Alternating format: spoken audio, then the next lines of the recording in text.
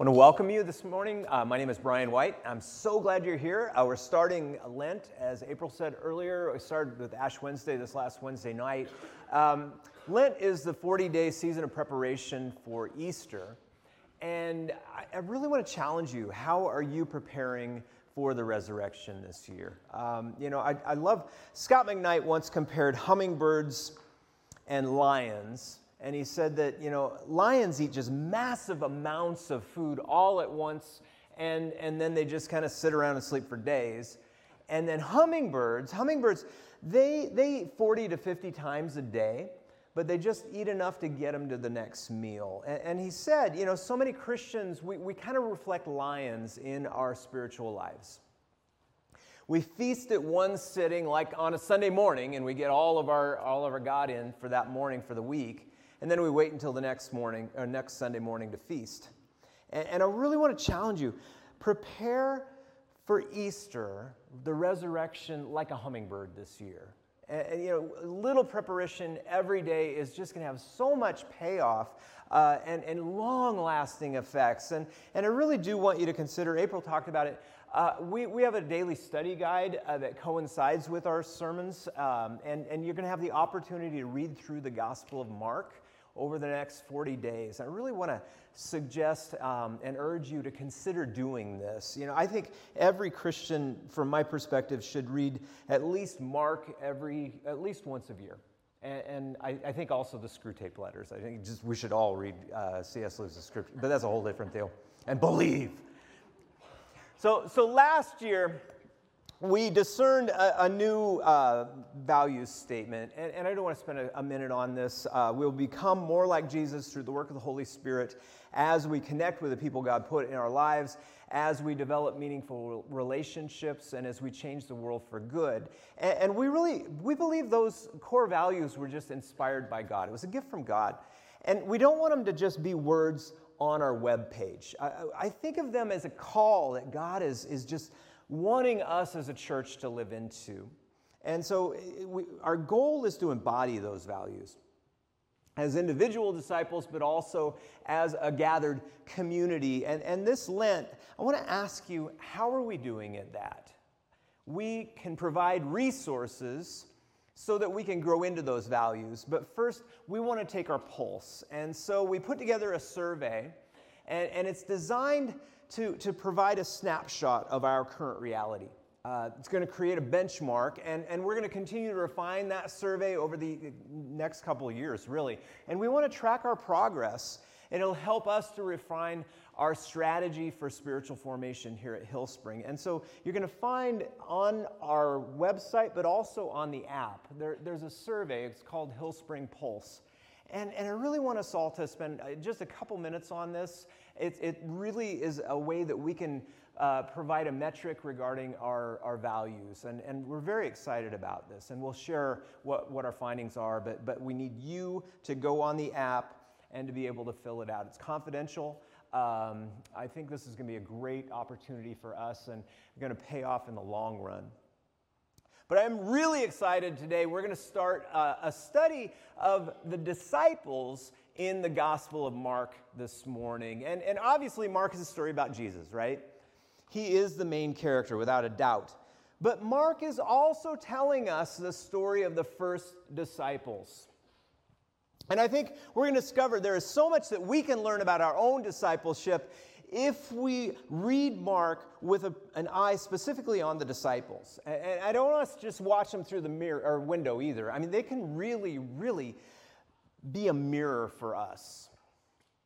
Most likely, Mark was the first gospel written, and so he's telling us the beginning, the story of the beginning of the disciples. And it's so easy for us to get lost and kind of wander as disciples. And it's my prayer that we'll be able to trace our way back to the beginning as we prepare to make a fresh start this Easter. So just what is a disciple? Well, a disciple is a follower, right? It's someone who follows another person. They have a leader. They do what their leader does. They go where their leader goes. The disciples, their leader was Jesus, Who is Jesus? And why did they just leave absolutely everything and start following him? Well, the prologue to Mark is the first 13 verses of Mark.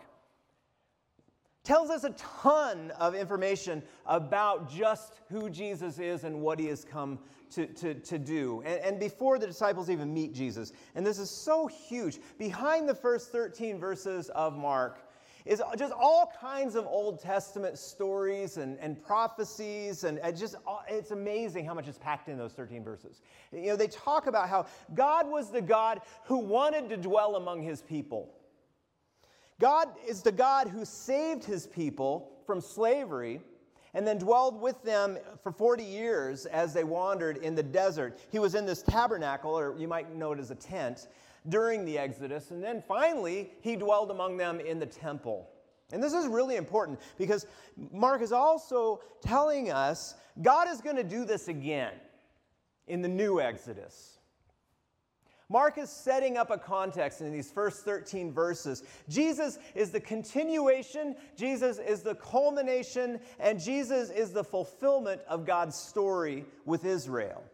I think this is really important because, so often we think that John focuses on the divinity of Jesus and Mark focuses on the humanity of Jesus, and Jesus is both God and human, and that's totally true. But there's so much more going on than Mark.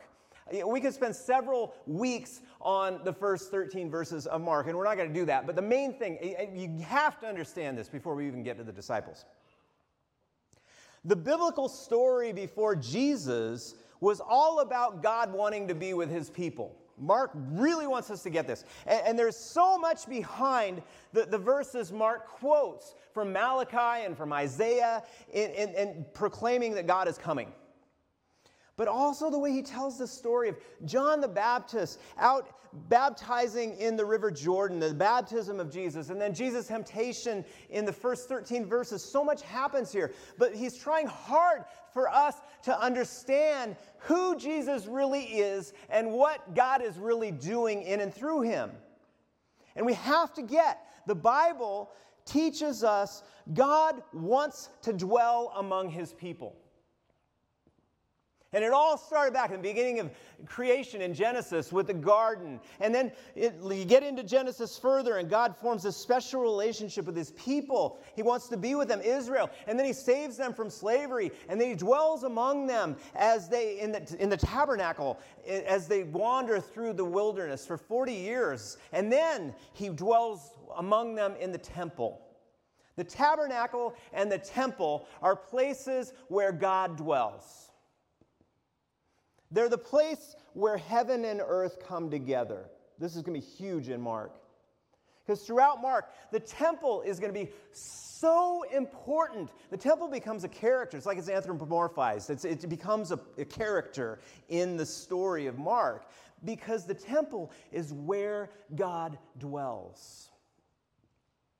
So when Jesus does things that normally happen in the temple, like healing, like teaching, or he does things that actually upstages the temple at points. And then he talks about tearing down the temple and building it up in 3 days. And then he spends time cleansing the temple. We're supposed to think, where is this true temple? Where is the place where heaven and earth come together? Really? Because Mark is saying it's not in a building. The place where heaven and earth come together is Jesus. Jesus is the true temple. It'll be huge in Mark. And God is the God who wants to dwell with his people, and that's exactly what he does in and through Jesus. So the prologue of Mark, the first 13 verses, explains the truth behind that. But when we get to the disciples in verse 16, they don't know that.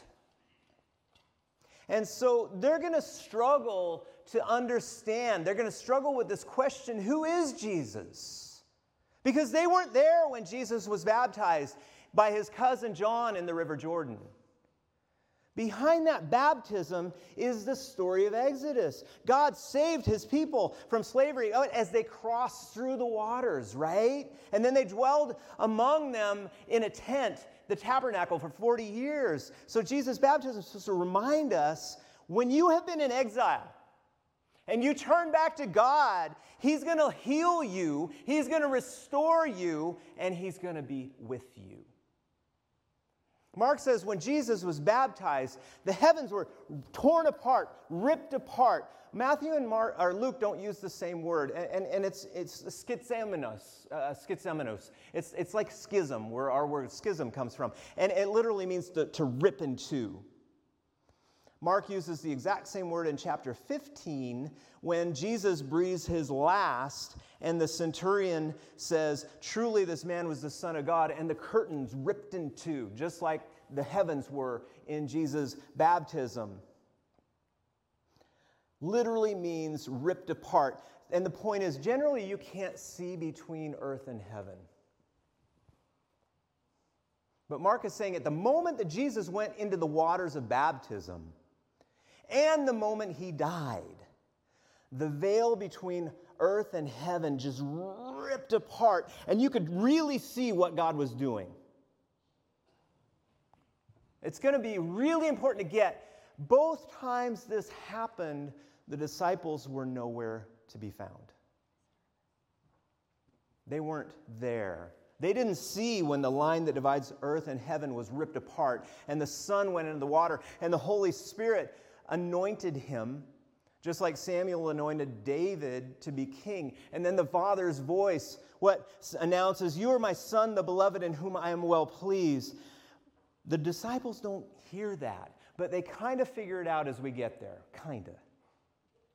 It's the first 13 verses of Mark. Basically, the entire biblical story, the whole Old Testament, just wrapped into 13 verses, from Genesis to Exodus, Kings, Samuel, Isaiah. There's Psalms in there, the prophets are in there, Malachi, Daniel. It's all in there. Because he wants us to understand, Mark wants us to understand, Jesus is God with us. Yahweh has returned, dwelling among his people in this man named Jesus. He is the temple, the place where heaven and earth come together. And he wants us to know from the beginning that Jesus is the fulfillment of the Old Testament. All of the promises, everything. So the point is, we can watch these 12 disciples put it all together. Jesus is dwelling among them. Because the 12 disciples are the 12 new tribes of Israel, right? God's dwelling among them in Jesus. But the disciples weren't there when the Holy Trinity came together at Jesus' baptism, when God the Father proclaims, "This is my Son, the beloved," as the Spirit descended upon him. They got to figure it out. And they do. So halfway through the gospel, Jesus asks his disciples, "Who do people say I am?" And what Peter says, "You are the Christ." And then the very next chapter, we're up on the Mount of Transfiguration, and there again, the Father's voice says, "You are my Son." And then at Jesus' trial, the high priest, Caiaphas, when the priest is in charge of the whole temple, and he asks for Jesus, "Are you the Messiah, the Son of God?" In Greek, he just simply says, "You are the Messiah, the Son of God." There's the question, you don't have a different grammar for questions and statements in Greek. It's kind of all your inflection. "You are the high priest, the Son of God?" The man in charge of the temple is ironically affirming what God the Father said on the mountain and what Peter confessed and what the voice from heaven says, as well as the centurion, the Roman centurion said at Jesus' death. This Gentile, a man of violence, he even recognized who Jesus was when the temple curtain was ripped and Jesus drew his last breath. Over and over and over, they're all saying, "This is the Son of God. God is with us. He is the place where heaven and earth come together." But the struggle we're going to focus on in the weeks to come is, how do disciples then, disciples now, how are they doing at recognizing this? How are they doing it orienting their lives around the reality that they're dwelling with God? And even more important, how are they doing when the going gets rough? And are we doing any better? Did they live their lives as if God was there, with them, dwelling among them when things went bad? Or are they just disciples when things are easy and things are good? Because they start out great. I mean, Mark tells us they just left everything behind and started following Jesus. Mark 1, 16 through 20. As Jesus passed along the Sea of Galilee, he saw Simon and his brother Andrew casting a net into the sea, for they were fishermen. And Jesus said, "Follow me and I'll make you fish for people." And immediately they left their nets and followed him. As they went a little further, he saw James, son of Zebedee, his brother John, who were in their boats mending their nets, and immediately called them. And they left their father Zebedee in the boat with the hired man and followed him. They left their lives behind so they could dwell with Jesus. They were going to spend their lives doing what he did. They're going to share his mission to be fishers of men. And it's so important for us to hear. There is nothing in this that says they had evil lives. They weren't bad people. The disciples, they were just regular people. And then they heard Jesus' message, and they realized just how small their world was, and how they could be a part of something much, much, much, much, much, much greater if they would dwell with Jesus. And they start out so well. They may not have understood who he was, but he made enough impact that they just left everything and made a radical life change so they could be with him. And that's the meaning of the word repent. We talked about this a couple weeks ago, but behind the word repent is simply the verb to turn. In Hebrew, it's shuv. And so you in Hebrew, if you're going to go somewhere and then you turn, you're actually just shuv. You shuv left, you shuv right. They made a shuv. They shuved from where they were going, left their everyday lives, shuved toward Jesus. Because Jesus invited them to share the kingdom with him, to experience life with the God who dwells among us. And to really do that, your entire life has to match the reality, not just bits and pieces of your life, but your whole life needs to match the reality that God is with you, and you believe it. This means you leave behind the things that don't match up. Your life changes. Our alliances with things that are not in harmony with God's kingdom, they have to end.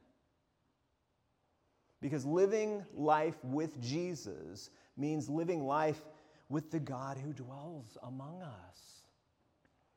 He is the new temple, the place where heaven and earth come together. That's what's behind in the next couple stories. And they all happen on the Sabbath. And I do want to read this section to you from Mark 1:21 to 34. They went to Capernaum. Sabbath came. He entered the synagogue and taught. They were astounded at his teaching, for he taught them as one having authority and not as the scribes. And they were there in the synagogue, a man with an unclean spirit, and he cried out, "What have you to do with us, Jesus of Nazareth? Have you come to destroy us? I know who you are, the Holy One of God." Jesus rebuked him, saying, "Be silent, come out of him." And the unclean spirit, convulsing him, crying with a loud voice, came out, and they were all amazed. And they kept asking one another, "Who is this? A new teaching with authority? He commands even the unclean spirits, and they obey him." And at once his fame began to spread throughout the surrounding region of Galilee. And as soon as they left the synagogue, they entered the house of Simon and Andrew with James and John. Simon's mother-in-law was in bed with a fever, and they told him about her at once. And he came out, and he took her by the hand, and he lifted her up, and the fever left her, and she began to serve them. Then evening at sundown, they brought to him all who were sick, possessed with demons, and the whole city was gathered around the door. And he cured many who were sick with various diseases, and he cast out many demons, and he would not permit the demons to speak because they knew him. So a lot happened on that Sabbath is the point. A lot happens in Mark on the Sabbath. We're not supposed to miss that because the Sabbath was an institution, and we're going to talk about this in the next weeks to come, but it was an institution that was meant to remind God's people what it's like when God dwells among his people, when God's there in the past, but also what it's going to be like in God's new age that is coming again. And like I say, we're going to come back to this because it's going to get more important, but so much of Mark is about exorcising demons and healing, because that's what happens when God's here. Jesus' healings and Jesus' exorcisms, they bring a lot of misunderstanding in Mark. And they bring a lot of opposition, and they bring a lot of conflict, especially with the authorities and around Sabbath. Things like healing, things like overcoming evil, are things that happen when God is near. So why opposition? Why misunderstanding? Why conflict? Well, Mark tells us at the beginning Jesus' message. It was simply, the time is fulfilled, the kingdom of God has come near, repent and believe in the good news. And the disciples did this. They turned their lives to Jesus. They reoriented everything. They started to live their lives as if it matched their belief in the good news that the time had been fulfilled and the kingdom was there in Jesus, dwelling with them. The big picture of Mark, Yahweh has returned to Zion. And in Jesus, God is establishing his kingdom on earth as it is in heaven. The line has become a veneer. Israel's story with God is meeting its climax in Jesus. This is the new Exodus. They're experiencing it. All of the themes of the prologue, Moses and the Passover and the crossing of the Red Sea, the return from exile.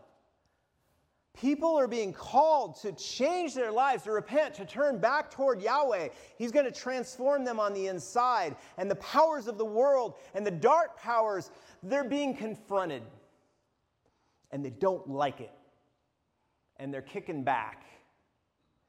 Jesus announced the time is fulfilled. The kingdom is come near. God is present. Jesus is present. Wherever God is present, evil cannot stand. So Jesus is clashing with demons because he has come to confront evil and its powers. Because that's what happens when heaven and earth come together. Remember, for the Jewish world, back in Jesus' day, that happens at the temple. So when Jesus forgave somebody, the religious leaders, they get upset because that's the thing that you're supposed to go to the temple for.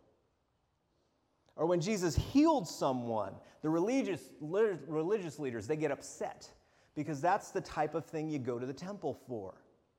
Exorcising demons, healing lepers, those are things that are supposed to happen in the temple. The temple was the place where God came to dwell among his people. These things are supposed to happen when heaven and earth come together, but this time it's not happening in a pillar of cloud of fire. It's not happening in a tent. It's not happening in a physical building. It's happening with this man who's telling stories. A man who is healing people. He's attending parties with people who are not known for their holy behavior. All the while, he keeps saying things like, this is the kingdom of God. It's in your midst. You have eyes to see. You have ears to hear. These healings and these exorcisms, they were the types of things that are supposed to happen when God becomes king. But that's supposed to happen at the temple. So should we be surprised when the leaders of the temple are threatened? Because he's taking their place and he's threatening their power. If you follow Mark in the study guide this week, you're going to read through the first couple chapters of Mark, and you're going to see over and over and over and over again what I'm talking about. So I want to spend a couple minutes on something I think we need to struggle with as disciples. Something that happens in all of the Gospels, but especially in Mark's Gospel, more than any of them. Mark will tell us who Jesus is, but in the story, they don't know. Jesus certainly doesn't tell anybody who he is. But all the signs are there. Like I say, the temple, the Sabbath, things are happening on earth and heaven coming together. He's doing everything God does when God dwells among his people. But they have to recognize it for themselves. And then they have to live their lives as if they believe this. But Jesus never says he's God incarnate in Mark. Everyone in Mark is struggling to figure out who Jesus is except for the demons. The dark powers they know. And they keep telling everybody, I know who you are, the Holy One of God. Mark 1:34, he cured many who were sick with various diseases, cast out many demons, and he would not permit the demons to speak because they knew him.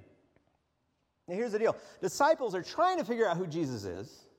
Everybody in Mark is. The temple authorities, the religious authorities, they're trying to figure out who this guy is. And the demons keep trying to tell everybody who Jesus is. And he won't let them. Every single time, he commands them to be silent. Why would he do this? One of the most important lessons we're going to see when we move from the cross to the resurrection in Holy Week is that God forces evil to do his bidding. God takes the cross, it was meant for evil, right? And he bent it and he forced it to do good. He brought forth and continues to bring forth life from something that was meant for evil. This is a biblical theme. It goes back to Genesis, right? When Joseph in Genesis and his brothers sell him into slavery, and then it started the series of events that led him to running the entire country and saving everybody during a severe famine. He says, when they are reunited, he says to his brothers, what you meant for evil, God meant for good. So you would think that Jesus could use the demon's profession for good, just force it for good. You're the Christ. One of the main things in this whole section in Mark is on Jesus' authority. You'd think this confession by the demons would be a pretty significant witness to Jesus' authority.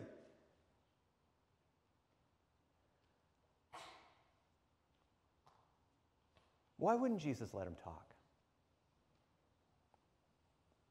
I think God with us doesn't want to be known primarily as a miracle worker whose job is just to miraculously fix our problems. I mean, for one thing, he's a teacher as well. He wants him to be known for his teaching, but he hasn't really started his teaching yet. But I think even more important, we really can't understand the truth of Jesus the Messiah until the end of the story, when we get to the cross and the resurrection. It's way too early in the story. You have to go through the cross. You have to get to the empty tomb to really understand Jesus as the Messiah. Rather than understanding Jesus as Messiah in light of the miracles that he's doing, even though that's what happens when you experience God with us, he doesn't want to be known as the Messiah on the basis of what they've experienced so far. I hope this makes sense. To be clear, the demons are using all the right titles. Holy One of God, the Christ, Son of God. They're using the right descriptions. The power and the authority are real, but this is what happens when we experience heaven and earth coming together. But the disciples, they have to journey further with Jesus to really understand what dwelling with God means. Because Jesus not only heals, but Jesus suffers, and Jesus serves, and he calls his followers to suffer and serve along with him. And this is where things break down for the disciples. Wanting to dwell with Jesus solely because he's a miracle worker who's going to fix all of our problems means our desire for God is based on our human tendency to put ourselves and our needs first. Because we're selfish. And that means the miracles are there to fulfill our desires. The miracles are there for our self-concern. And part of salvation is coming to the reality of our smallness and God's greatness. If I want to dwell with God solely because of what He's going to give me, the basis of my relationship with Him is defined by what God can do for me. And next, I'm going to move it to what I think God should be doing. And then I start thinking I get to tell God what He gets to do. And then it all becomes about my greatness and God's smallness is the point. That's not how it works. Simon and Andrew casting their nets into the sea. Jesus says, "Follow me." And they left their nets and they followed Him.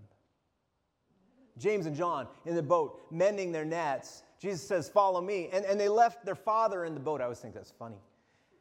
And they leave their lives behind is the point. Because disciples are followers. They don't tell their leader what their leader has to do. The story of God with us and the story of the disciples, the 12 in the Gospel of Mark, it's the story of everyday people struggling with what it means to follow Jesus. It's easy when the Messiah is healing and doing, the crowds are cheering. They like that. He didn't want that press. But when the man who says, "Follow me," rejects all self-concern to the point that he willingly gives his life, we're going to find Jesus is unfollowed by his 12. And he's going to be all alone.